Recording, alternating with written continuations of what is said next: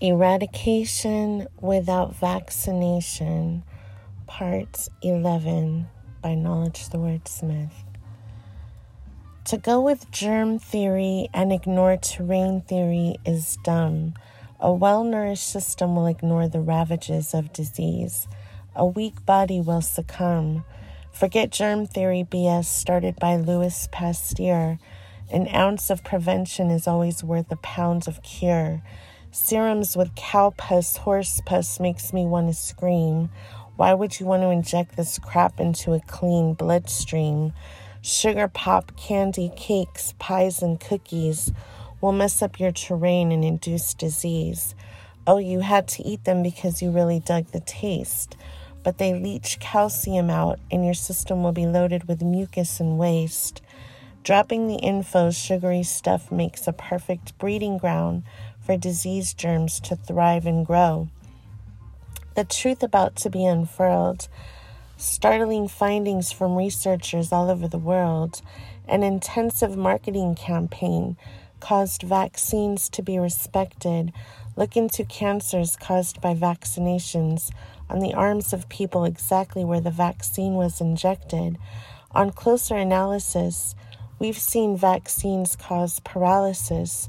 Vaccines are a scam. You might have a hard time believing this. Our company will clear over $10 million on Salk vaccine in 1955. This was said by a spokesperson for one of the 5 drug houses, Parker Davis. They made a cool $4 billion out of this scam. So many fell for their vaccine program. Most people had their eyes open during the polio vaccine fiasco.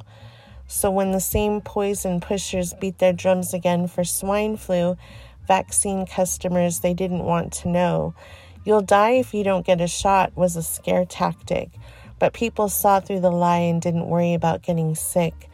Doctors Salk, Sabine, Sensor, and Matthews Cooper, a high-pressure sales committee, got President Ford to hand over $135 million with no guarantee of the vaccine's efficacy. I never say that word right. Vaccine genocide. It killed 113 people nationwide. So many sins for which they have to atone. They paralyzed 75 in California alone. Fake swine flu disease. Many coroners were given orders not to give out the swine flu vaccine casualties. We need a Watergate-type investigation to expose what was going on with this vaccination. A $5 million lawsuit for paralysis due to vaccination, leveled in 1976 at Dr. David Sensor of the CDC and Dr. Theodore Cooper of the World Health Organization. President Ford should have been arrested. His defense was that they put out propaganda saying it was safe and had been thoroughly tested. He believed the lie. He believed the swine flu was contagious and people would die.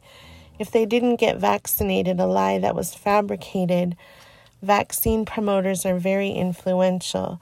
They claim side effects are inconsequential. Fresh out of med school, humiliating patients with unnecessary operations, and eager to give poisonous vaccinations. Protected from any liability, 97% of operations performed by U.S. doctors are unnecessary. Let me explain. The 5 pharmaceutical houses that made the Salk vaccine were called the Rockefeller chain. They practiced so many deceptions, same 5 making the swine flu vaccines with a few exceptions. Take note, not just President Ford, but most of the members of Congress gave their supporting vote. At the same time, the vaccine promoters were telling Ford the vaccine was tested and perfectly safe to use in hospitals. They were still testing it on soldiers, little children, and lab animals. This is a fact. I'm not spreading rumors. Dr. J. Anthony Morris showed that the flu vaccine, when inhaled by lab animals, tended to enhance cancerous tumors. National Institute of Health, Division of Biologic Standards, Bulletin of World Health Organization, in a report to the consumer, Ida honor of presented a data compilation. What they discovered was repugnant. Pregnant women were on the preferred list for shots until findings revealed substances in the flu vaccine could cause fetal damage to women who might have become pregnant. Exposing the swine flu vaccination, an article published in Indianapolis Star by Aurora Reich, Director of Scientific Communication, scam artist saying it prevents disease, but the flu vaccine was revealed to have toxic properties. Revealing this filled me with revulsion. It caused fever and convulsion. It left me chilled. The virus in the flu vaccine had toxic properties even after it was killed. To hell with vaccines, I'm not a believer. 6 to 12 hours after vaccinations, the children ran a high fever. The truth they tried to hide, 10% of the children had convulsions, and one died. They didn't deserve this. The routine vaccination of children and infants was not recommended by the Public Health Service. Take a vaccine and you're being physically abused. Dr. James Shannon of the National Institute of Health stated, "The only safe vaccine is a vaccine that is never used."